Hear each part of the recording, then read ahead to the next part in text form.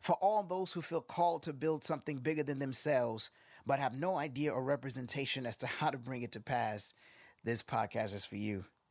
Let's figure it out together. Get ready. Let's build. 4, 3, 2, 1. Everything that you've been through up until this point has helped you create your why. And when you have a strong why, nothing will stop you. That's why you can't stop, because it's bigger than you.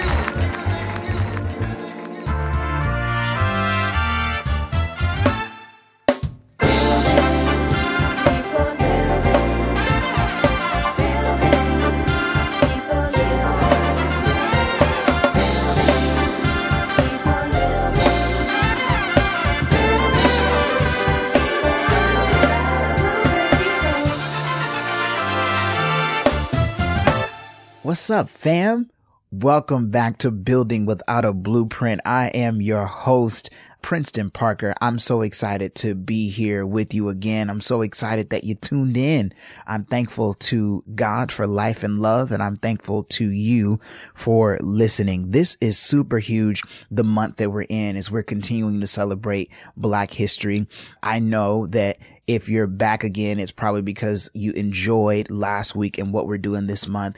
It's all about centering Black women, their accomplishments, their stories, their narratives, what it means to be a Black woman, and kind of unpacking the ways in which Black women are definitely those who are building without a blueprint. And so we want to just take time this whole month to highlight some really great stories and people who you may not know who are building without a blueprint. So last week we featured the incredible Dr. Professor Donyelle Roseborough. And today I want to introduce you to somebody incredibly special, who is somebody who is young and building without a blueprint in the realm of business. And so last week we focused on education. This week we want to look at Black women who build in the area of business and entrepreneurship. As we prepare to kick into this episode with somebody who I'll introduce in a second, I wanted to look back because we want to be able to hold in both hands stories and narratives of the days of old. And we also want to hold in the other hand what we like to call, or what I like to call, living history. Dr. Roseborough talked about that last week, about being able to acknowledge living history and current stories that have weight and have value. But let's look back in the past. I want to talk about a name that you might not have heard from a business perspective. This name, the one and only Annie Malone. That's right, Annie Minerva Turnbow Malone. Annie Malone is an incredible figure. When I began to research, I was like, I want to know about more Black women in business. Surely there are several that we may not have heard about. I know that I wasn't taught about them. Typically, when we think about business, we think about men, and we think about white men at that. And even when we start to have the narrative about being in business or entrepreneurship, even in the Black community, we immediately go to those Black male names. And as I began to do research, the one that came to mind automatically was Madam C.J. Walker, which you've probably heard about. But before Madam C.J. Walker, there was Annie Malone. Now, Miss Annie Malone was 4 years younger than Madam C.J. Walker, but she had gotten into the beauty care industry probably about maybe 2 to 3 years before Madam C.J. Walker did. In fact, Madam C.J. Walker kind of worked as an ambassador, or as kind of a worker of Annie Malone's company and college at that time. So I think it is super cool. And the reason why I think it's cool is because we see that the beauty industry is one of the biggest industries right now. And we, as people of color, continue to, like we do for so many industries, kind of make that up, not just from a consumer perspective, but from a creation standpoint. We have seen that major brands do not do justice for communities of color. We have seen it time and time again, that major fashion brands and major beauty brands, whether they are not in tune with the language, the culture, the needs for color and for texture. We've seen that time and time again, from makeup brands, from hair brands, from fashion lines for both men and women. And so I think it is easy for us to get caught up in that and lose sight of the fact that we are not new to this. There's a preacher who says, I'm not new to it, I'm true to it. Annie Malone represents that even before the days of the things that we celebrate today, like Carol's Daughter and other beauty lines, we have always kind of sought out how to make products that were for us and by us. And Annie Malone is the queen of that. If you have ever gotten your hair pressed, if you've ever used any product that was built for our hair and our texture and what we wanted to do from a beauty perspective, we owe that credit to Annie Malone. She founded what was called Poro College. So originally what she did was she had some experience in chemistry. And so she started making her own product, similar to the stories of so many influencers today that were like, hey, I couldn't find something for my hair the way I wanted to do it. She at that time wanted to particularly deal with straightening hair, and the products that were available, or the processes, you had to go, and they was using all kind of stuff from the field and butter and some stuff that she was just like, look, fam, ain't nobody got time for that. She had some experience in chemistry, began to make her own product, and she started selling it door to door. Eventually, she moved to St. Louis, and in St. Louis, there was a very, very, very large Black population. She began to develop these products and sell them door to door. And what was interesting was her business model was you can like train and recruit people who know how to sell the product as well. So you make it, but have multiple salespeople. If you'll think about how that kind of plays with, like, I'm thinking Mary Kay, we're thinking Avon, we're thinking that model way back in the late 1800s. So she really was a rock star. Without getting too much to take up time, because I want to get into this interview, some things to note about her is that she founded what was called Poro College, which was essentially a place where they could train other people in beauty care for African Americans. Like, how do you learn about it? How do you sell it? And records have it that more than 75,000 people, come on, fam, 75,000 people were trained through this college, through this training center that she developed for people to know how to discuss this product, what the needs were, and how to sell it. That's crazy. She was a multimillionaire. I read somewhere that noted this statistic that at one point she might have paid like 46 grand in taxes for herself, like a Black woman in the late 1800s, early 1900s, who owned a business, training and developing, had a product that was marketed across the country and even abroad in other countries, is really kind of like the mother and founder of what we know to be the beauty care industry, particularly beauty care industry for us, by us. Queen owned a Rolls Royce, was just on a whole nother level, and then influenced people like Madam C.J. Walker, who we are familiar with. So just kind of getting exposure. Like, I'm hoping to educate as I learn. Like, the beauty of doing stuff like this is that it forces us, or anybody with a platform or a mic or whatever you have, to interrogate, like, yo, there are gaps in my history. There are names that I don't know that weren't told to me, and I want to go get those and share it. So that's the one and only Miss Annie Malone. So in that same vein, there is somebody who is building without a blueprint, and she and I got the chance to sit down and record this episode last year, actually. And I held on to it because I was just like, this is so good. And I originally thought I was going to do it as a series on millennials in business, and I still might want to do that. But as I was going back and re-listening to this episode, I realized that it was so perfect to highlight, because so much of our conversation was about not just her work in entrepreneurship, but her work in entrepreneurship and how that experience is unique for her as a Black woman. This episode is going to feature the one and only Emily Roundtree. Emily Roundtree is the founder of Nails by Kovan, which is a mobile nail salon that is absolutely dope. It is so gorgeous, and she's going to tell you more about how it came to be and what they do. So without further ado, I want to introduce you to my friend, the one and only Emily Roundtree, who is a Black woman building in the realm of business and entrepreneurship. You're gonna love this. Stay tuned. Here we go. Black women who build. Wow. Family, here we are again. This is Princeton Parker. Welcome to Building Without a Blueprint. As I say always, I want to thank God for life and love, and I want to thank you for listening.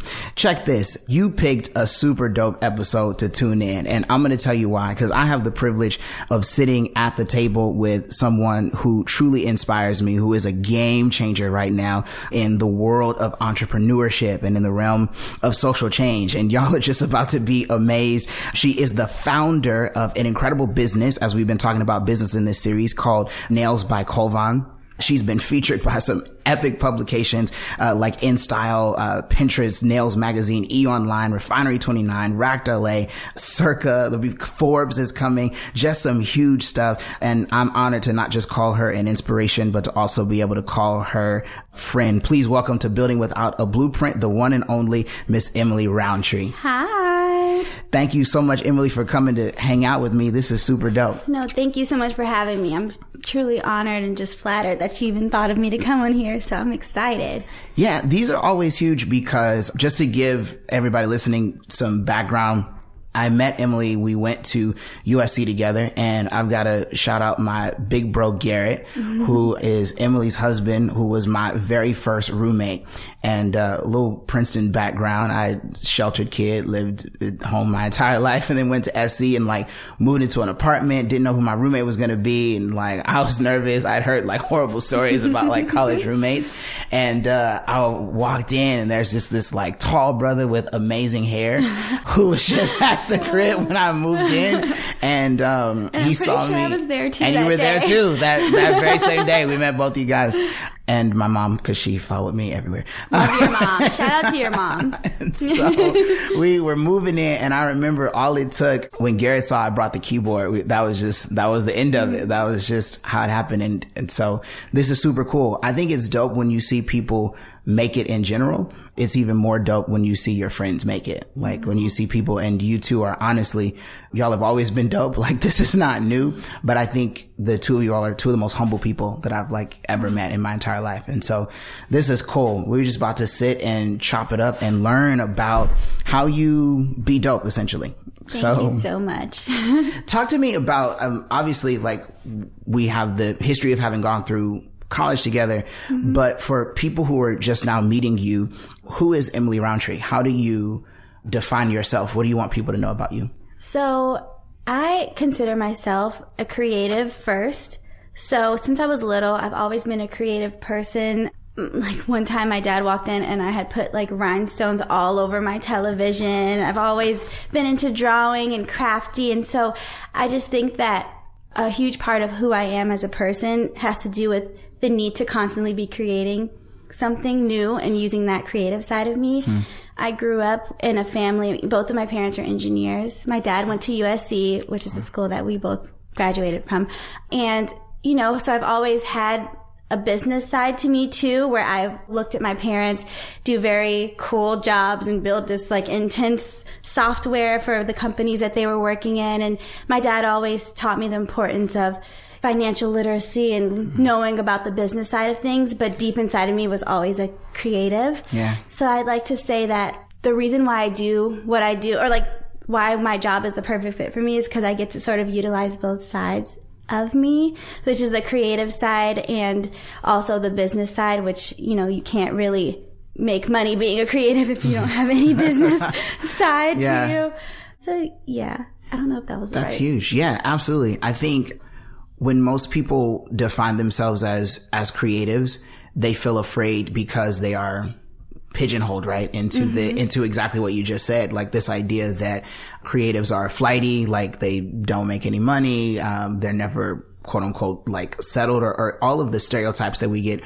for many of our generation. Like that's who we are at heart. We were raised around creatives. How were you able to kind of get to that point where you held both, like the creative and the business? Because there are some people who would reject calling themselves creatives because of the stereotypes that come along with that. So how did you reject the stereotypes to be like, no, I am a creative and that's okay, and I'm going to learn the business? Right. So when I went to USC and studied business, I really understood the concepts they were trying to teach us, but I felt a lack of creativity. I felt like you're trying to learn prediction and projections and all these things. And I realized that there was a gap where like you weren't learning about the creative process and also like a lot of the analytical things that come along with creating something new. Yeah. So I joined the entrepreneurship program at USC, and that was the first time I started to feel like I was learning a little bit more about creativity and how to use my creativity in a space where I can create something that I can use both my business and creativity, and it all makes sense in the real world. Yeah. When I met my husband,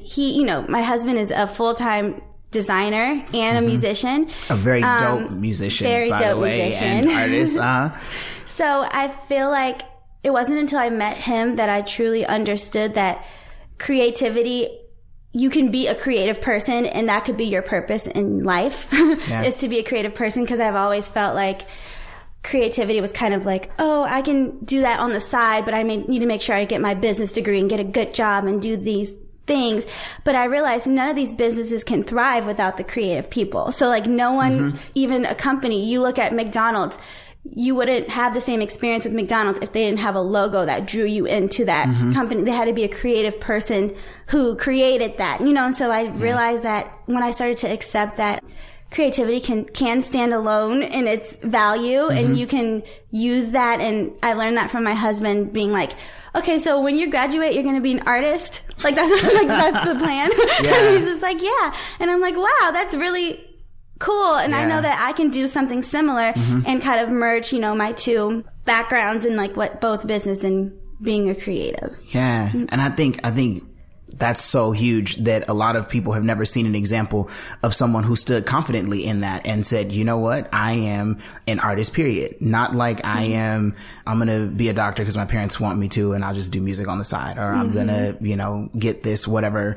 this standard 9 to 5 might look like, because they're afraid of fully walking in true freedom of just being like, hey, I can build a life and through my purpose of being artistic. What would you say to someone who is in the place struggling right now? They have lived under the pressure of that mom or that dad that has said, hey, you need to do this because our family does this. And they have interest to launch a business that nobody's ever heard of before. They have a passion to jump into art, to design. They want to go and move somewhere completely with a dream. What would you say to that person that, hey, they've got their degree and they're struggling with the pressures of playing it safe and this expectation that you can only do this? What would you say to them to help get them free? I would say that you absolutely have to follow your gut and be true to who you are as a person.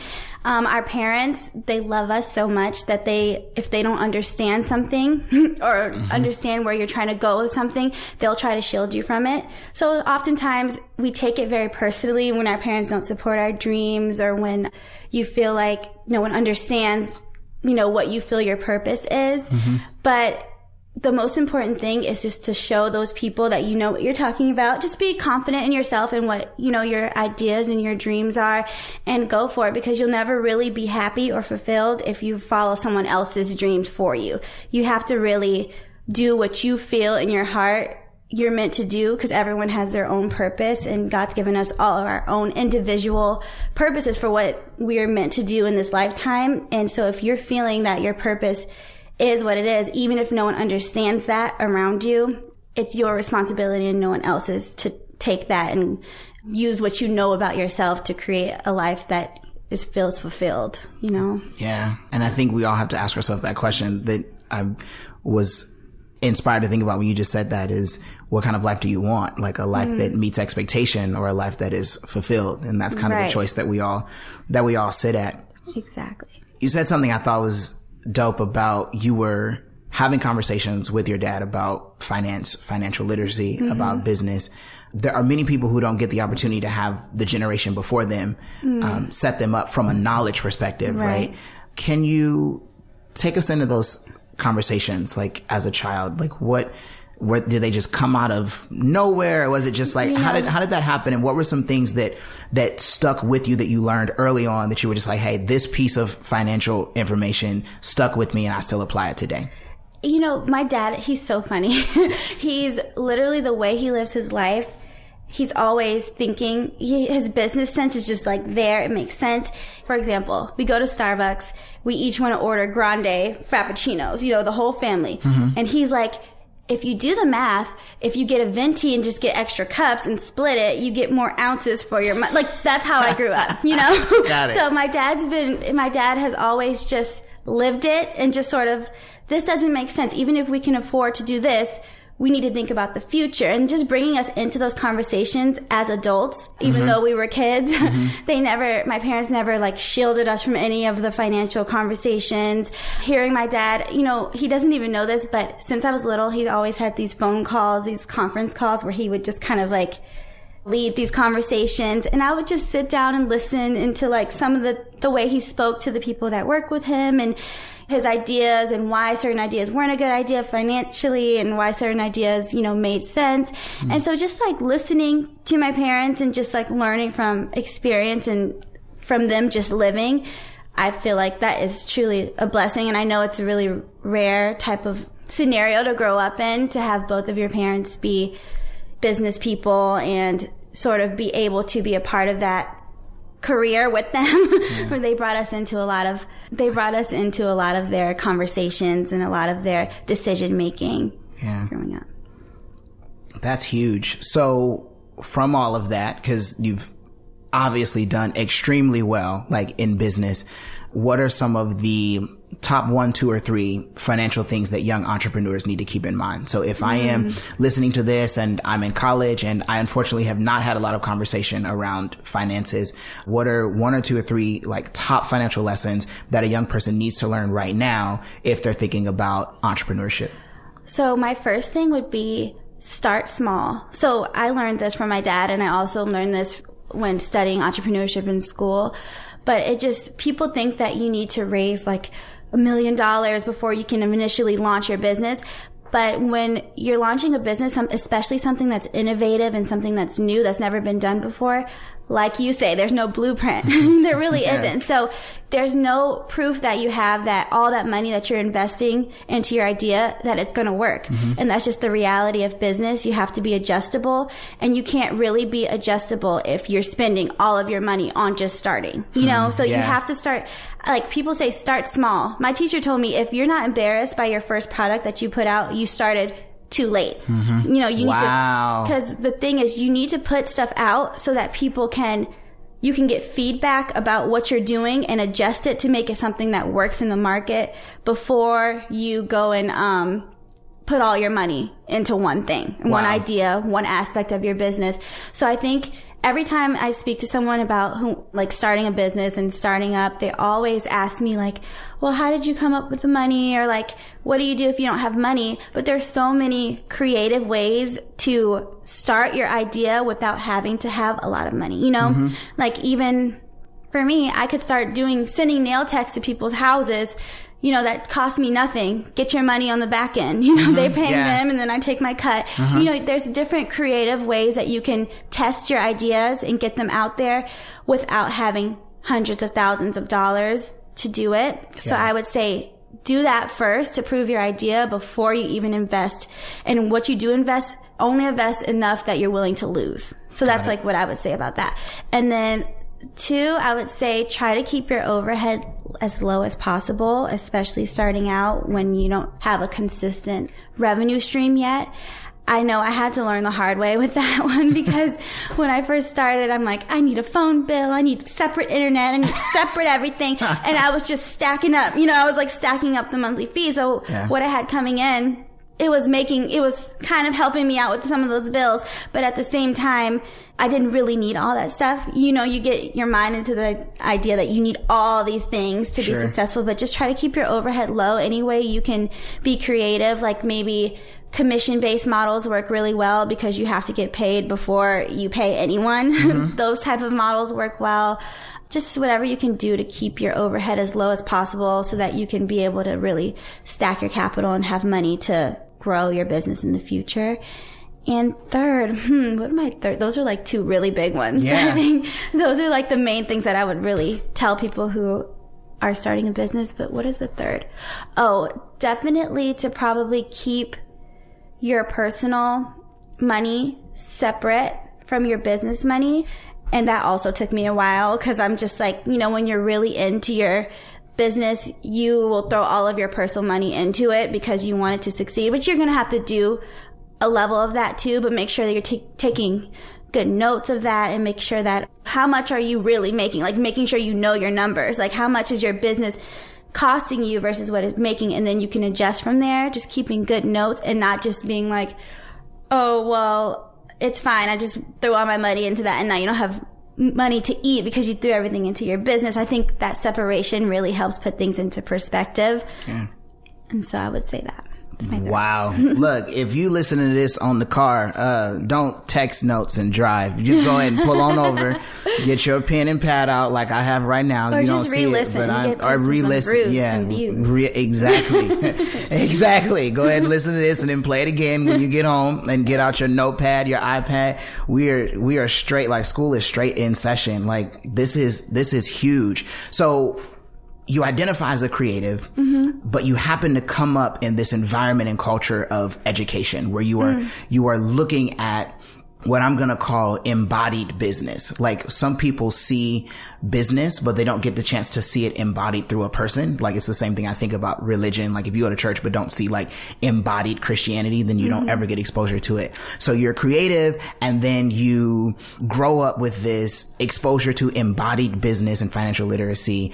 And then you go to college and you major in business, and then you start to decide that entrepreneurship had that space for creativity that just business as you were learning it didn't. After that, then what? How do we go from entrepreneurship program to Circa TV? I know, it's great. So literally when I was in college, my entrepreneurship program, they made us choose an industry. So this was at a time where I loved getting my nails done, but I stopped getting my nails done because life hits you and you have so many things going on and you're in college and your time is limited and you're trying to do everything at once. And to me, it wasn't the most important thing in the world to always have my nails done. Like, I'm like, okay, I can't keep up with that, Yeah. So I decided that when I was really looking at the industry and looking at like, well, where can I go that's quick, or where can I go that's affordable, or where can I go that comes to me so I don't have to like drive and deal with traffic and parking, I really didn't see any options that really fit the bill of everything that I wanted in a salon. So that was just my personal experience in college while studying at USC. And then when I was asked to choose an industry, it was like fresh in my mind. I was like, I'm going to choose the nail industry because I really didn't know much about it. I just knew that I've been going to the nail salon since I was a little girl. I don't know how it's structured. I don't know how, most nail salons operate, who gets paid what and how, So I just decided I'm going to do some exploring into that industry. And as a project, I'm going to come up with a solution to the problem that I was facing personally, because that's what they tell you, in business school.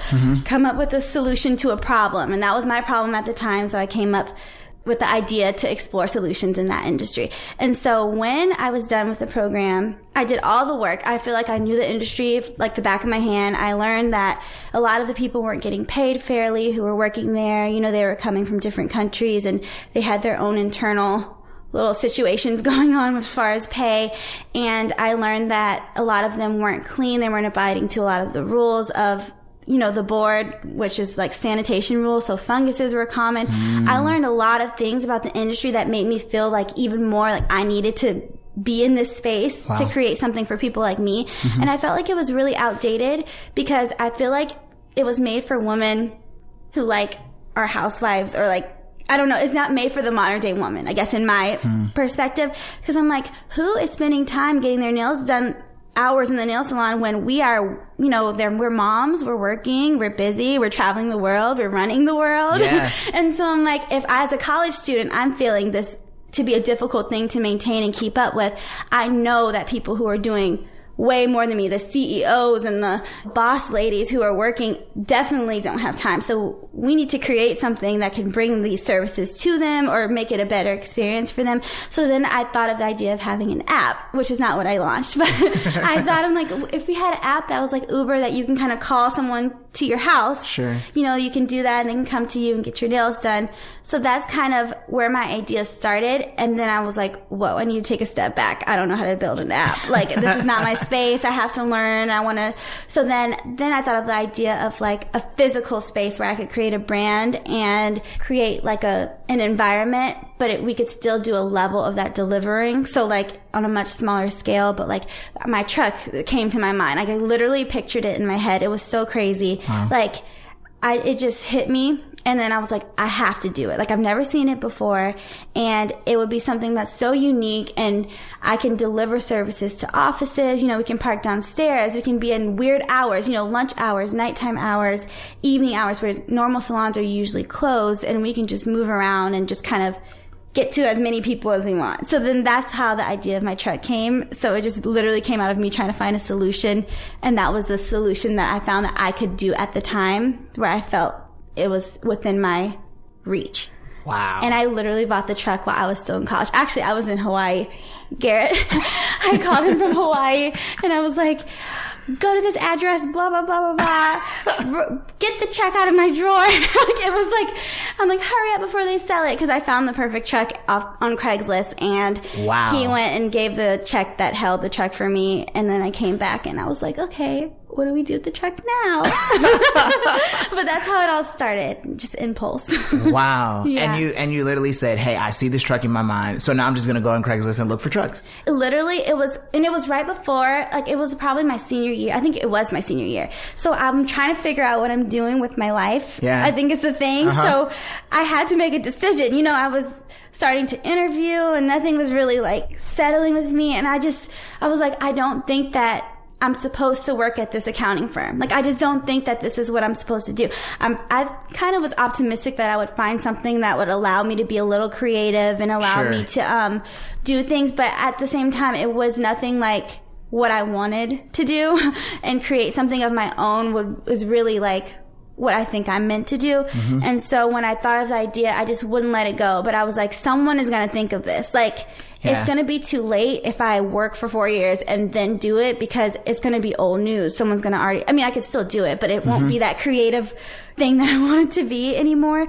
So I was just like, I think I can do this. Like, I think I can do it now. And so I was speaking to my parents about it, and they were like, okay, Emily, but still go to that interview. Like, okay. But, you know, they love the idea, but they just thought it would be a lot for me to handle at such a young age and just jump into it. So that was me proving to myself that this is what you're going to, like, forcing myself to do it. Mm-hmm. Buying the truck, it was like all my money and I just did it. And that was my way of committing, I guess, to the journey and starting. And my whole goal was that I was going to launch by the time I graduate, because I was so naive. I'm like, if I launch as soon as I graduate, then I'm going to have all this money coming in and then I won't have to worry about getting a job. Sure.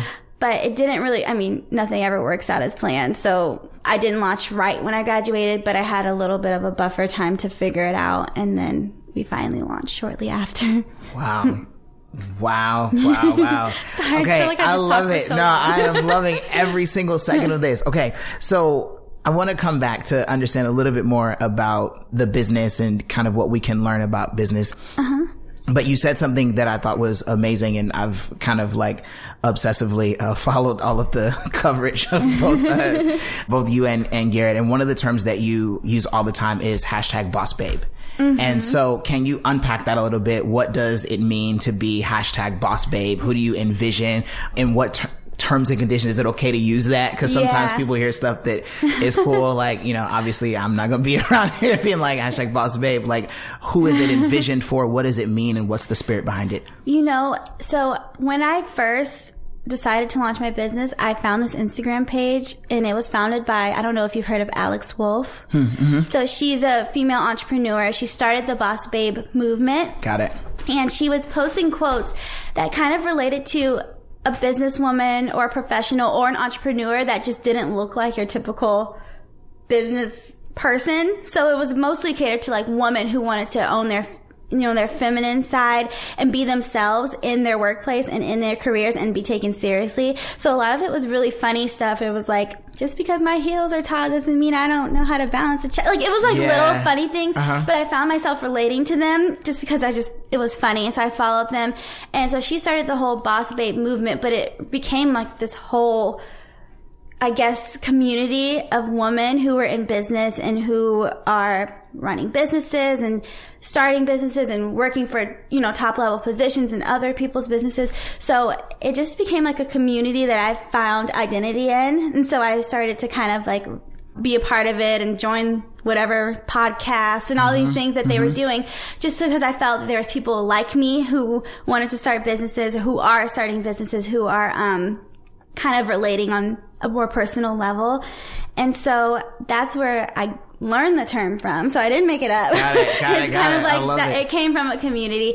And then from there, now I just feel like it's become such a big thing because we're starting to realize that all women are boss babes. Yeah. We're all bosses. So I think everyone's kind of found identity in it now. And now it's way beyond just like her little Instagram company. It becomes like a whole movement. Wow. But, I love it because it's amazing to see other women and to create an environment where you feel heard and listened to, and you can kind of talk to other people about the things you're going to as a woman in business. So it's cool. That's huge. And with that, what I hear you saying is that, like, Boss Babe as a movement, something interesting that you said is that you create what that means for you. Like, to really the ownership of who you are and the ownership of your space and your future and just kind of what you are doing and in charge of is the underscore of #BossBabe. I think there are so many, not I think, like it's a fact that there are so many cultural and systemic challenges that oftentimes don't, or that make it hard or place barriers for women to embrace like their fullness, their femininity in a lot of these spaces. Right. How did you, and especially as you were going through like Boss Babe in this community, how did you find that for yourself? Like to really own that freedom? Like, this is who I am and bringing my full femininity and my voice to the world of business. And how do you inspire and encourage other women to find their freedom in that as well? Yeah. So you know what? For me, it's more than just like my femininity, because I feel like that's what people accept most about me sometimes. When you see me, it's like, oh, she's so girly and so cute. But just accepting my full person as a whole, because there's so many different elements that make up each of us, and I feel like I'm a very unique person. And I've been told like I can be a little shy and my voice can be a little soft, and I can be, I have my ways, I'm introverted, and I'm told that business owners should be this and that. And the womanhood thing is a big part of it too, because I do a lot of business with men and older men who are corporate and they don't know anything about nails at the same time. Sure. So it's like I'm working with them trying to explain things, and sometimes I feel like my voice isn't heard as loudly as the next person or whatever. Yeah. But I feel like it took me a little time to really understand that I'm given my unique qualities because that's who I am, and I am meant to do this no matter who I am. So it's like I'm shy. Sometimes I can like be really nervous to speak in front of people, and I used to let that stop me from like saying yes to doing things and being featured. And I used to be like, I don't know, I don't think I'm ready to be on TV. I don't think I can do it. But that's who I am, and this is like the things about me that I feel like I used to think were like my worst qualities are the things that really make my business special. I think at the same time, because I have this really empathetic thing about me, and I think it makes for great customer service. And I have this thing where you're supposed to be mean, but I'm not really that mean of a person. But it's like, being a woman and being a woman of color in business has taught me a lot about myself. And, I've had to grow a little bit more of a backbone, but that's always been in me. That's always been who I am. People just may not see it from the outside looking in, So, yeah.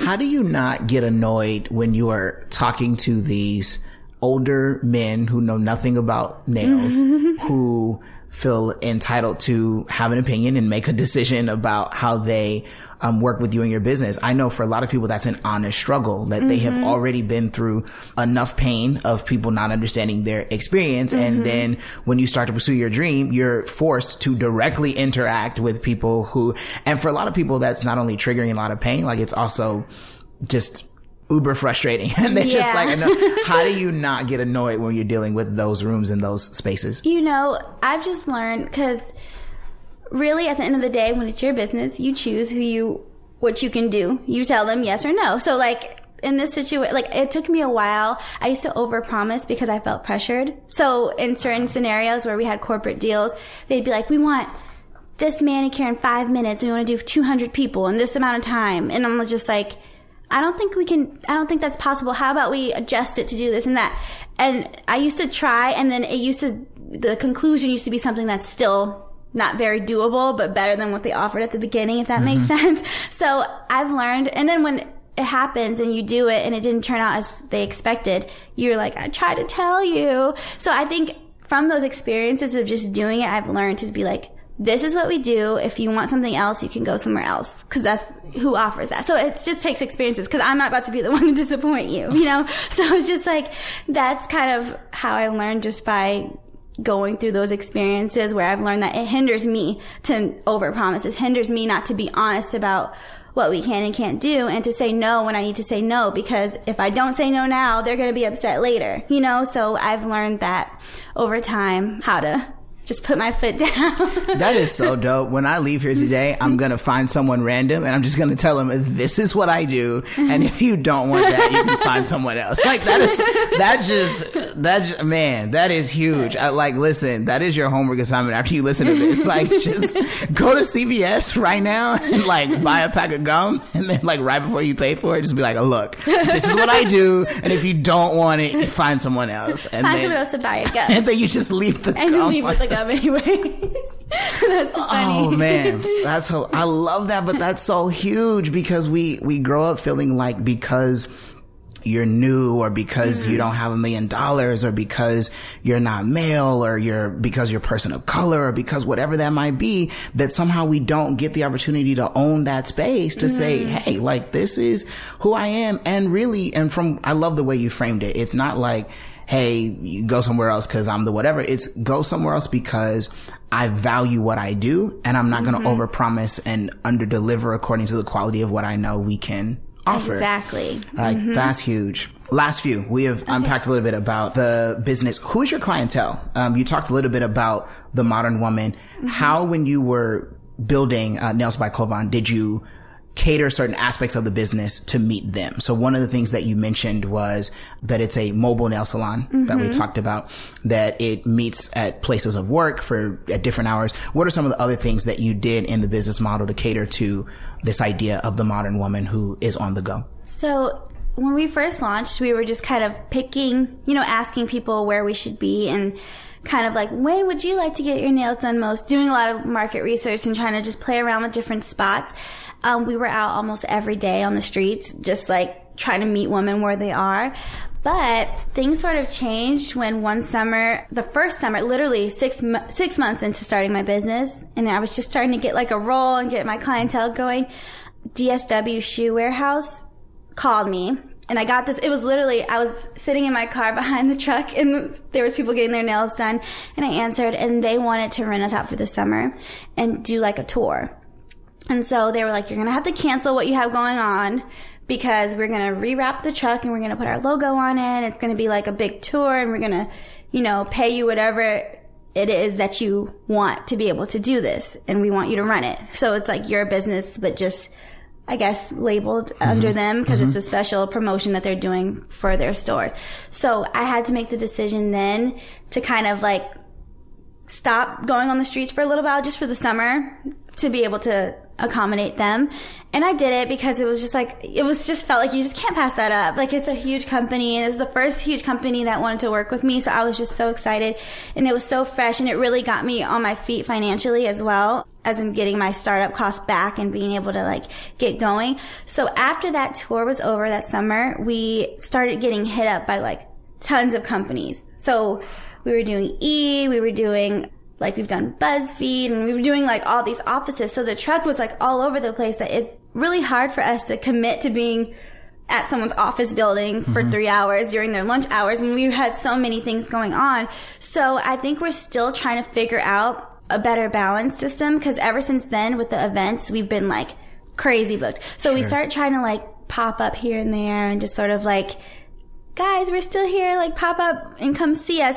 But people want consistent place to get their nails done. So we've been really booked with private events, but we're still serving the same people. It's just that the office will hire us, so then they don't have to pay for it. So it's like they'll book us out for the day, and then everyone in that office gets to get their nails done for free. So we're still servicing the woman, just it's being more sponsored by different companies. Absolutely. So we've sort of started adjusting our business model a little bit.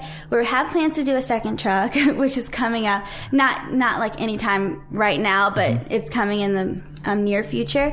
And once we do that, we'll have one truck that's out every day for the public, and we'll have one truck that's strictly for private events. And we also started offering in-home services or in-office services. So it's been like we have 3 major revenue streams now, which is the truck, obviously, the in-office services where we actually set up mini manicure bars inside, and it's so cute. It looks like a little mini salon. Yeah. So people love it, and then they can just come inside and get their nails done. And then we do the in-home services where we can literally send someone to you, similar to what I originally thought, you know, with my app. So people love it, and, you know, we're trying to still, you know, we're a work in progress, trying to figure out the accessibility aspect of the business, but we're all servicing, like, no matter what revenue stream, it's always the same market. It's just different ways of reaching them. Absolutely. One of the things you've mentioned is the technicians that you use and the whole thing. For a lot of entrepreneurs, labor scares them. Because it's hard enough to get the money for the infrastructure. And so a lot of people build their business and it's just them, which is oftentimes like how you start and it's just you. But for the business that you were building, how did you grow into that point where it's not just you, but you also like supervise the team that makes this happen? Because I think that's a different level of entrepreneurship, is when you start leading a team. How'd you get to that point? You know, I had to jump into that from the beginning because I don't do nails. So if we were going to do anything, I had to hire someone. That was actually one of my biggest challenges. You know, one of my biggest challenges to this day is building a team. There's no blueprint for it. You don't know how to do that if you've never done it before. Managing people. I mean, I've had my experiences through like a school job or things like that, but jumping into being CEO and leading a whole team and creating a culture of your own and creating rules and guidelines, especially when hiring people that are like your age or older, it was really tough for me to figure out how to maneuver that. I feel like I'm at a point now where I've got a grasp on it. But you're right, that's a really difficult thing. And I feel like you will learn your leadership style as you go on. And, you know, as you experience it, you might go through a few bad apples and you're just like, oh my goodness, what am I doing? Am I meant to be a leader? But, you know, that's a part of the learning experience. Everyone has their own way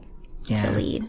So it was literally built by you searched for the truck, found the truck, you understood the model, and kind of then continued to do some market research to figure out where you would go and how. And then the next piece of it was having to figure out what you would call it. So I know everybody asked you this, so because I've read all of it. But for my listeners who are listening, how did you come up with the name? So Kovan is my great-grandmother, Emma Kovan's last name.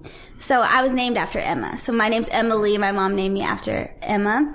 And she was literally the epitome of womanhood in my eyes. So I've always looked up to her. Everything about me, that impulse that makes you buy a truck randomly, or I don't know, Garrett might come in here, I might be moving the sofa, like, I don't know, moving the bed, the whole house might be rearranged. I have this streak of independence in me that I know I got from my great-grandmother, and she was just like literally so fiercely independent. Like, she never let anyone stop her from doing anything that she wanted done. She would always tell me, why wait for someone to do tomorrow what you can do for yourself today? That was like always what she told me. That was her motto. I grew up with that embedded in my mind. So I've always been the person who's like, I got this. I can do it. I always understood that I can do hard things, which is kind of like what I think I got from her, which is like the biggest gift. So when I was getting the truck and I was like, oh my gosh, I don't know what I'm doing. This is so crazy. And I'm laughing to myself and I'm like, this is such a Kovan thing to do. Like, that's just what came in my mind. I'm like, this is such a Emma Kovan. Like, I'm Emma Kovan in the flesh. What? I'm like, I hope she's looking over me and helping me with this. So it just like made sense to me. I didn't know what to name it. I didn't want anything corny. I wanted something that meant something to me. Kovan just like hit for some reason. It just felt right. And then even to this day, like I have it on the back of my truck. It says in loving memory of Emma Kovan. And so every time we're going somewhere, it just like makes me so proud. And I just hope I make her proud. And yeah, so that's where my name came from. Wow. So you have this truck, this dream of creativity, this problem that you're solving, a name and a vision behind it, a purpose behind it, which is to serve people who are in that same space of the problem that you were of. How can I get taken care of when this business model is literally not made for me and the life that that I'm responsible for living. And then you have the design and the whole nine. After all of that, how do you take care of you, who is just Emily and not the entrepreneur? Like, as we talked before this, like my heart is for understanding people beyond what they do. And so as you have the immense responsibility that you're killing the game at, how do you take care of you in the process? You know, that is like a great question, because I feel like a lot of people don't ask themselves that question before they launch their business or start this big project, and they don't account for themselves. And we're taught like, give it your all, you'll sleep when you're dead, and all these things that you learn growing up. So I really struggled. You know, the first couple of years, I literally gave everything to my business. And I felt it's just been recently, I guess when my husband and I got married, where I took some time off, where I was just kind of like, okay, this is my wedding. Nothing's more important than this is a once in a lifetime thing. If I have to pause these events, if I can't get anyone to step in for me, if I can't, you know, I'm going to have to take a little break. And so when I did that, I had like the best time ever. I felt like myself again, I would say. So I feel like ever since then, I've been trying to incorporate me time into my schedule, incorporate just like self-care, which I know it's a buzzword right now, but it should be. It's so important to, you know, focus on yourself, because you can't be the best leader that you can be if you're not feeling good about yourself. So take the time. Like, I literally never got my hair done. Like, I was like wearing buns every day. I still wear buns every day. but you know, like, I felt like I was taking the back burner to my business. So it's like, yeah, your business is thriving, but are you thriving? Do you feel good? Or do you feel healthy? Did you put on a lot of weight? Are you exercising? All those things that I had kind of like let go, because I felt like, oh, I'll do that when I get successful. You know, when everything's like, wow, when everything's good and I'm like rich and I'm living in the house of my dreams, then I'll take care of myself. But then that's a very immature way of thinking. And it's just kind of like, you have to take care of yourself now, because all you have is today. And you want to make sure that you're living your best life throughout the journey. So yeah, I've learned how to really try to incorporate time with my family. You know, I would go so long where I couldn't go on a trip because I have all these events coming up, and, you know, I just don't feel comfortable leaving my business here. It's a hands-on 24/7 job. And there's part of some things you're going to have to sacrifice, but, you know, don't sacrifice the things that matter to you the most, is what I would say. And it's so much easier said than done. I just recently hired a little bit of help. And so I have, my cousin actually moved into LA. So I have her kind of helping me, step in for me when I'm not able to be there, so I can plan a trip in advance. Because usually I'd be like, I don't know if I can go because I don't know what's going to be going on during that time. So yeah, it's been a great change, and I would recommend people incorporating that from the beginning. Yeah. It's crazy. As we come up on our time, we got to save it for the end because this is your space. But you mentioned a pretty dope thing that happened a year ago. You got married. And so now in all of this, there's like running an incredible business and changing the world, and now married life to a super dope brother, if I just slide that out there. How has that been?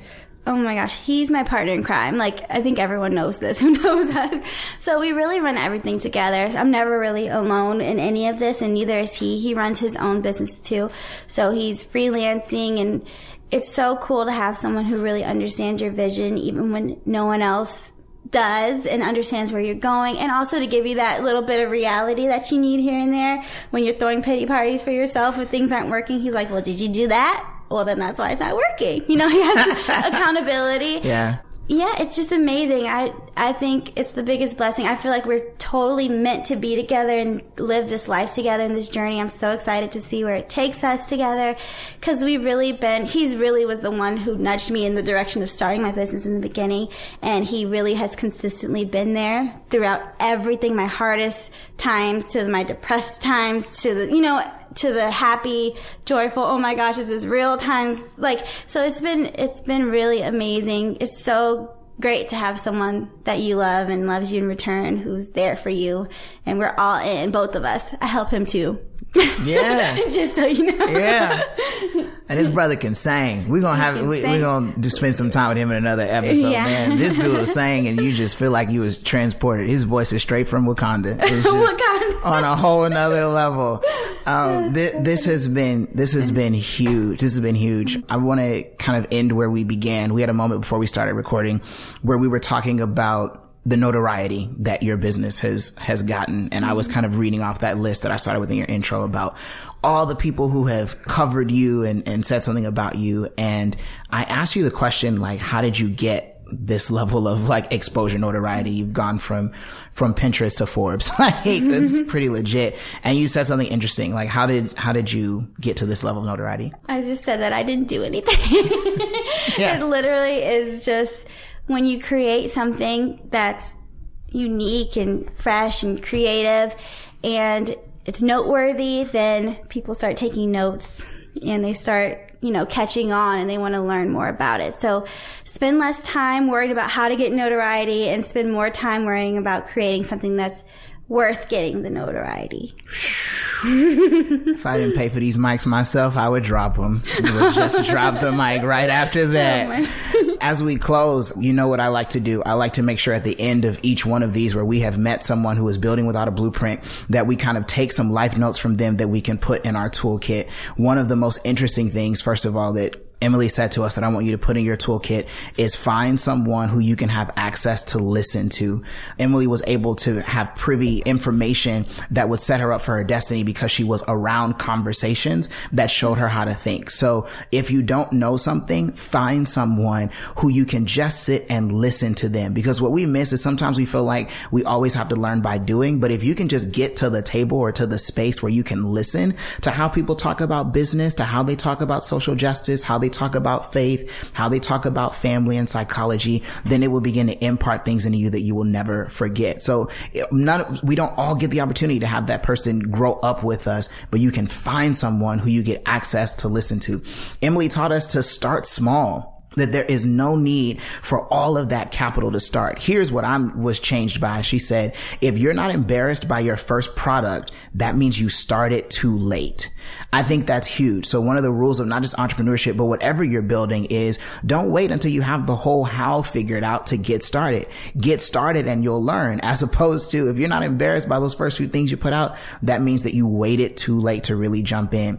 One of the things Emily taught us was start the idea, even if you can't fully start the business yet. So she talked about even before the business, how can you start a way to figure out how do I just get those nail techs out there? So if you're looking at a business or a big building that you're working on, start with what can I be doing right now, right? Like the first step for Emily was, hey, we're going to get this truck. Like I haven't graduated school yet. I don't know how all this is going to work out, but we're going to get this truck. She taught us keep your overhead as low as possible. Keep your personal money separate from your business money. One of the things that she shared with us is don't overpromise just because you feel pressured. One of the hardest things for us to do when we're building is we feel like we have to be, because we're young, because we're just starting out, because when is another opportunity going to come like this? But she said, no, don't overpromise just because you feel pressured. One of the things that she also helped us understand is that we got to take care of ourselves. She said, I told myself I would take care of myself when I get successful. Yo, how many of us have said that, right? Like, oh, I will just overinvest while I'm dating, and when I'm married, I'll take care of myself. I will overinvest while I'm working on this project, and when it's done, I'll think about rest. And sometimes you have to think about, what do I have today? This has been absolutely huge. And Emily, as we go, just talk to someone who's listening who is in the same position you were in 5-6 years ago, who is building without a blueprint, being an entrepreneur for this innovative idea that's attached to purpose. And if you could just say some parting words to them as if you were talking to your younger self and just encourage them on how they can keep building. I would say don't be afraid. Don't let anyone discourage you from starting. When you do start, it's not going to be easy, so don't expect it. Don't expect money to come flowing in. Don't expect a perfect scenario, but do expect a really, really rich learning experience where you're going to learn about yourself and you're going to learn so much about whatever business that you're in. So listen. I would say listen to everything that you learn along the way and just don't give up. Keep adjusting, keep growing, keep being consistent, and you'll learn what the world needs. You'll learn what you need, and it'll all work out. I am, as always, immensely inspired by you, and I appreciate you for your time. And I'm inspired by you back, and I'm just so grateful that you had me on here. So thank you. Absolutely. As always, family, with God as your foundation and purpose as your motivation, keep building. Keep building. Wow, wow, wow. See, I told you would love it. Definitely if you can, connect with Emily. She is continuing to do amazing things as we speak. Again, that interview was recorded last year. She has completely taken off in the 4 or 5 months since we originally sat down to have that conversation. So definitely connect with Emily if you get a chance. And I just can't wait to continue to see what she does with life and with these opportunities that she has. And I think she is a really, really, really great example for us all. If you're listening, sometimes it could be intimidating to hear from somebody like Professor Roseborough or some other folks who will feature this month because of where they are in life and how much they've achieved. And sometimes that distance between what you're listening to and where you are can actually be more triggering than it is inspiring, because you'd be like, man, I got a long way to go to get there. But I hope that in Emily, you see that you can start with what you have right now, where you are. Start with an idea. She's doing it, and she is around our age, at the time of the release of this episode. I'm 24. Em is only a couple of years older than I. She and her husband, Garrett. And so I want you to know that we can do this thing. If you are listening and maybe you've never heard of a young woman who just stepped out there and did it, I hope that Emily can serve as a point of inspiration for you. So I'm still excited over that and excited over her future. Thank you again for listening. I want to hear from you.